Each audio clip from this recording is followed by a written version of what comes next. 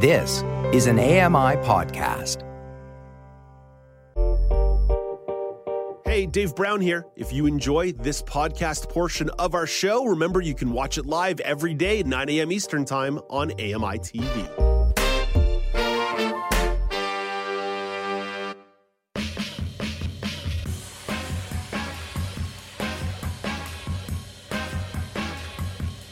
Welcome back. It's Now with Dave Brown on AMI TV. The COP28 Climate Summit took place earlier this month in Dubai. There were some storylines that came out of it, that's for sure. Let's find out what jumped out at journalist Arno Kopecky. Hey, good morning, Arno. Good morning, Dave. Arno, let's start with a real easy question. Biggest storyline out of COP28? I'm going to confound it because there was two, really. There was the text and the subtext, Dave. The text for me was like everybody going into it was, are they going to name the elephant in the room, which is fossil fuels? These meetings have been happening for almost 30 years. This was the 28th one. Never before had the words fossil fuels entered into a climate change agreement, even the Paris Agreement that everybody always references. So, this year, everybody was like, okay, let's do it. Let's name it. Let's get them to say we need to phase out fossil fuels. So that was like the one big thing. Is that going to happen? And then the subtext was sort of behind the curtains, peeking out of the curtains, was the role of fossil fuel nations. This meeting was hosted by the United Arab Emirates, which is a key member of OPEC, basically a petrostate, the very definition.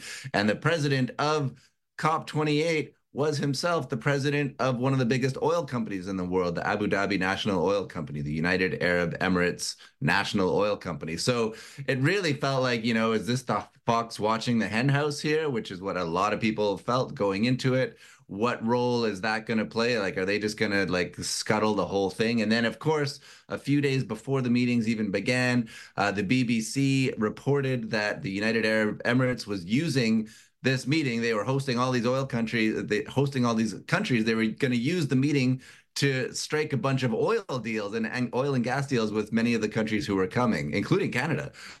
So that happened right before everybody arrived and the meeting started. And that, boom, then it was like, okay, let's go.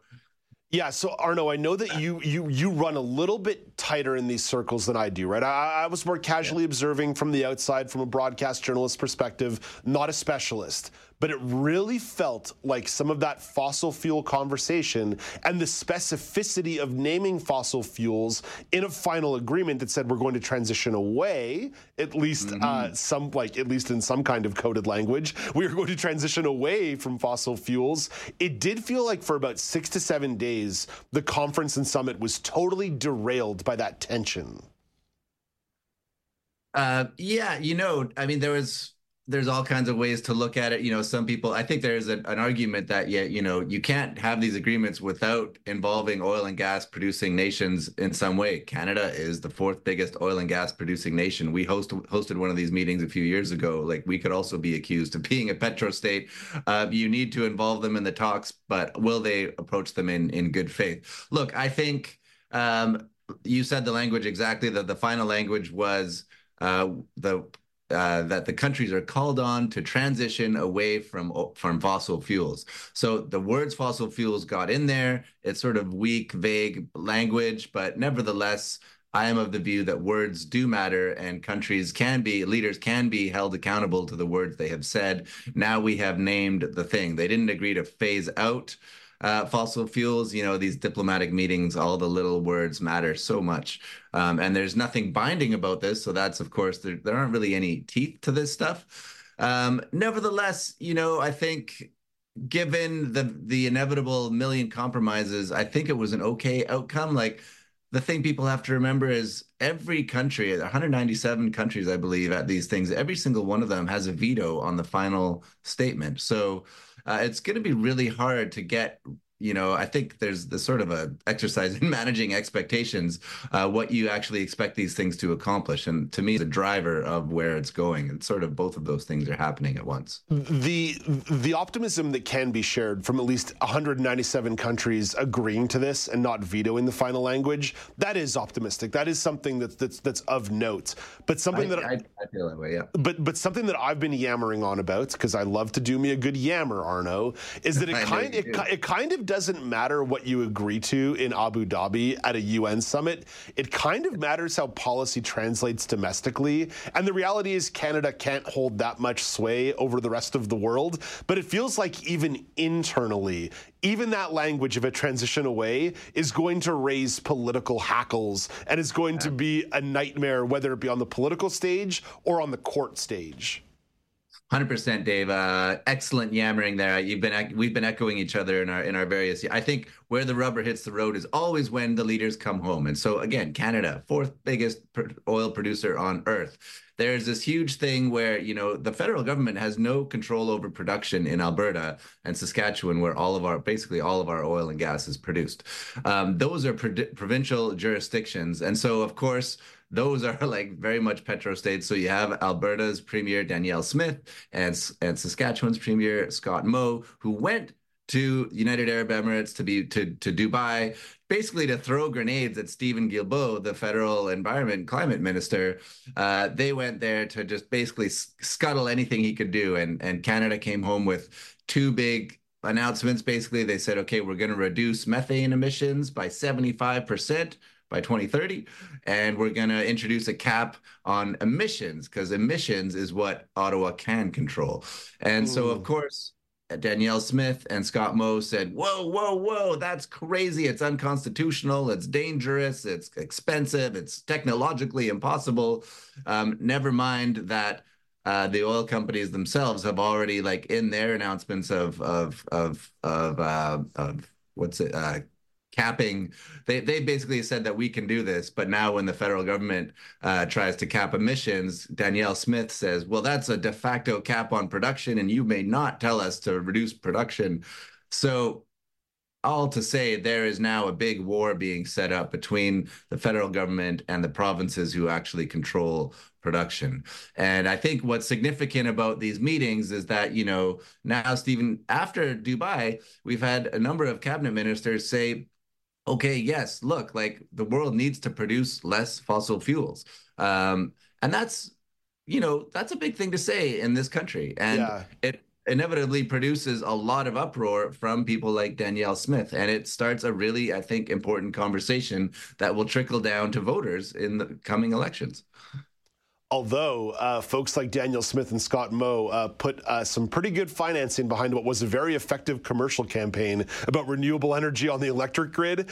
Maybe a little disingenuous, but every football game I watched, I saw that commercial about 14 times about showing the unreliability of power in your kitchen during the holidays if we move towards renewable energy. So they're fighting that battle on the ground, not just at the political stumps, but on the TV airwaves as well. I got to watch more football and catch some of those commercials. I believe we did a segment about what happens when the wind doesn't blow and the sun doesn't shine a few months ago, did we not? Yeah, we sure did. We sure did. They didn't watch that. We tackled a couple misconceptions. Hey, Arno, we got to be a little quick on this one. I've mismanaged the clock badly today, but I'm making you put on your consulting hat, because the one thing that I had about this COP28 summit is it felt like we were rehashing a lot of old territory, right? I don't need the Secretary General of the UN, Antonio Guterres, to tell me that we're at a critical point in the Earth's climate, because I know. I lived through wildfire season this summer. I know the flooding that's going on across Canada, the wildfires in Hawaii, wildfires in Europe. I know. I understand. I fundamentally get it. What I wonder, if these conferences and summits were really going to go somewhere for here, I would love it to be a bit more of a knowledge-based and knowledge-sharing kind of opportunity where best practices are brought together. So let's say your final language is going to say, we are going to try and transition away from fossil fuels. Okay, how do you do that? What's the actual practical way in which we can offer advice to these countries to go home and say, let's put these policies in place? So I'll give you a for example here. Since Russia invaded Ukraine, Europe invested trillions of dollars to try and create more renewable energies on the continent and change the way they consume energy. I would have loved for COP28 to have taken 2 or 3 days to do an in-depth analysis and study of the transition that Europe has made in the last 18 months. I'm not saying that you have to agree or disagree with me, but how would you potentially change the way these conferences are executed to be a little bit more pragmatic? Or am I way off base here? Tell me I'm a dummy and my premise is no good. Well, I would never call you a dummy. Okay. Not live on the air. Okay.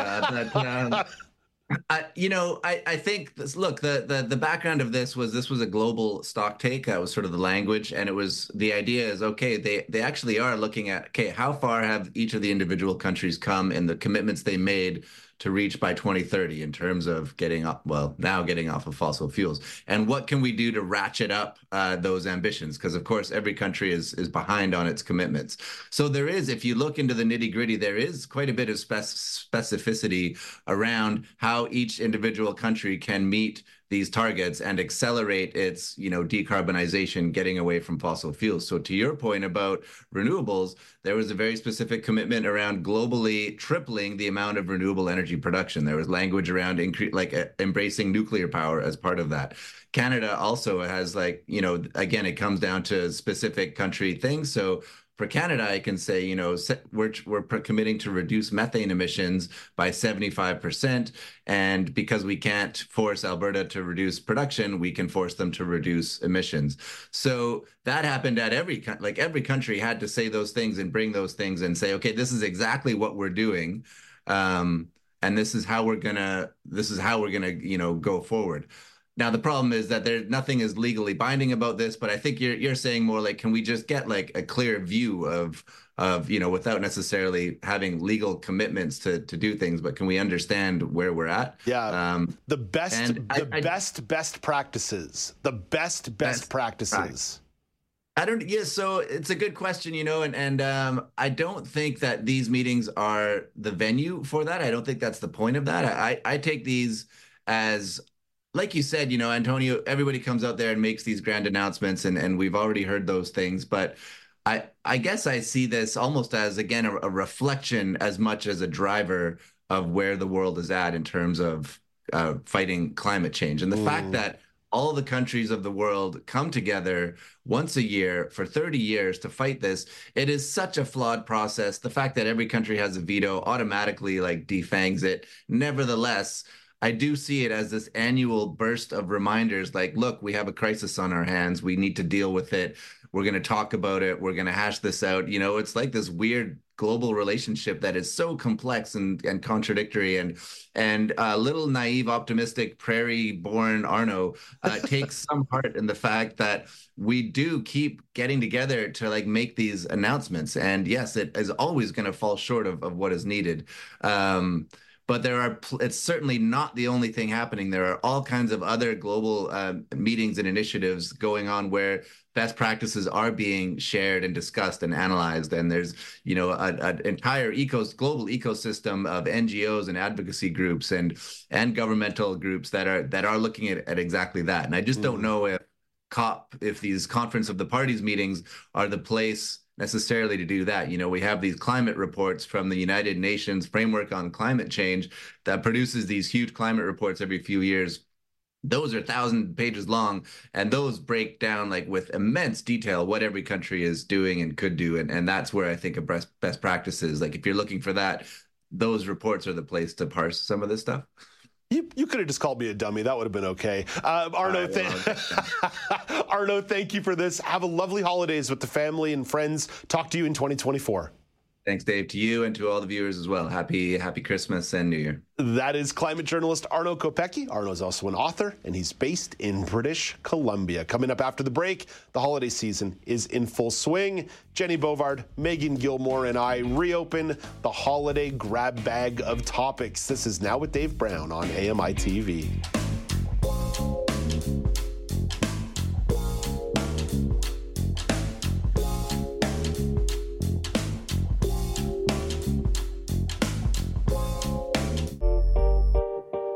Hey, Dave Brown here. If you enjoy this podcast portion of our show, remember you can watch it live every day at 9 a.m. Eastern Time on AMI TV. I'm Margaret Shepard of the AMI podcast, Tripping On Air. Every month, my co-host Alex Hajar and I spill the tea on what it's really like to live with MS. Watch Tripping On Air on YouTube or download wherever you get your pods.